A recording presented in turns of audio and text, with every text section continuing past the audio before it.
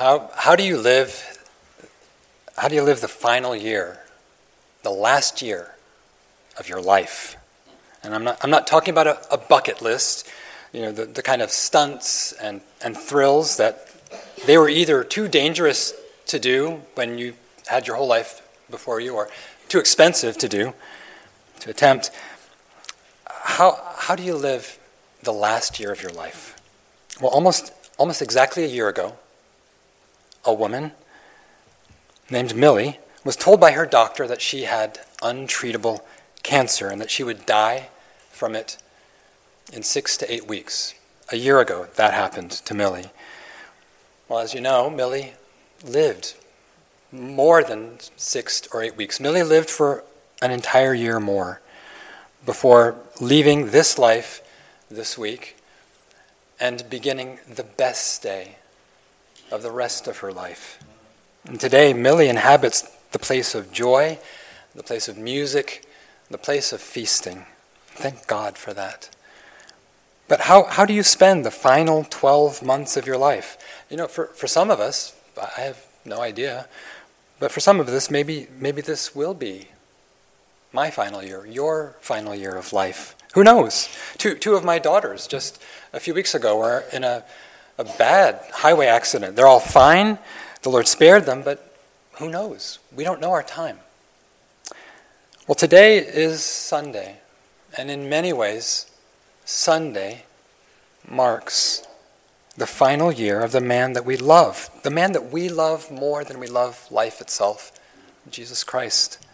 Because on Sunday, that was the end of his life on earth in some ways. He died on the third day, Sunday. Jesus rose from the dead. And how did Jesus spend the final 12 months of his earthly life? Well, he spent his final year loving God. He spent his final year loving people. He devoted himself to doing the will of his Father in heaven during that year. He spent long days telling the good news, telling the message and the invitation of the kingdom. He helped people. He healed people. During that year, he wept with people, and he shared meals with people. What kind of people? Who were these people that he loved, that he ate with? They were sinners. They were people who were not well. They were sinners, and he was sinless. And Jesus died. He died as a man who was horribly misrepresented. He was misrepresented to people. He was misrepresented to God. He who knew no sin became sin so that we might become the righteousness of God in him. So in this meal we take bread. Bread tells us that Jesus became a blameless man. He's our righteousness. And in this meal we take wine. Jesus bled and died in our place.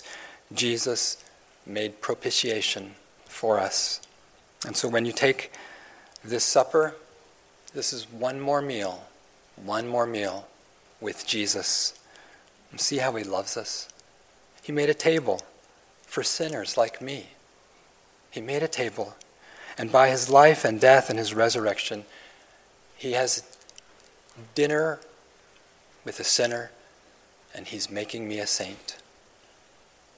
Jesus arranged this new Passover meal, and he says, do this in remembrance of me. And spiritually, he feeds us as we take. If you don't know Jesus, but you're here with us, we are immensely grateful that you're here with us. This supper is only for people who are publicly saying, Jesus is my Lamb who has taken away my sin.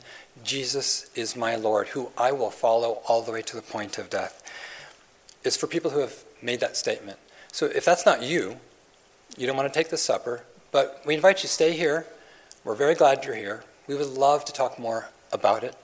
And if you have questions, if you're looking for Messiah, maybe this is a time where you can pray to God as this is all going on and ask him.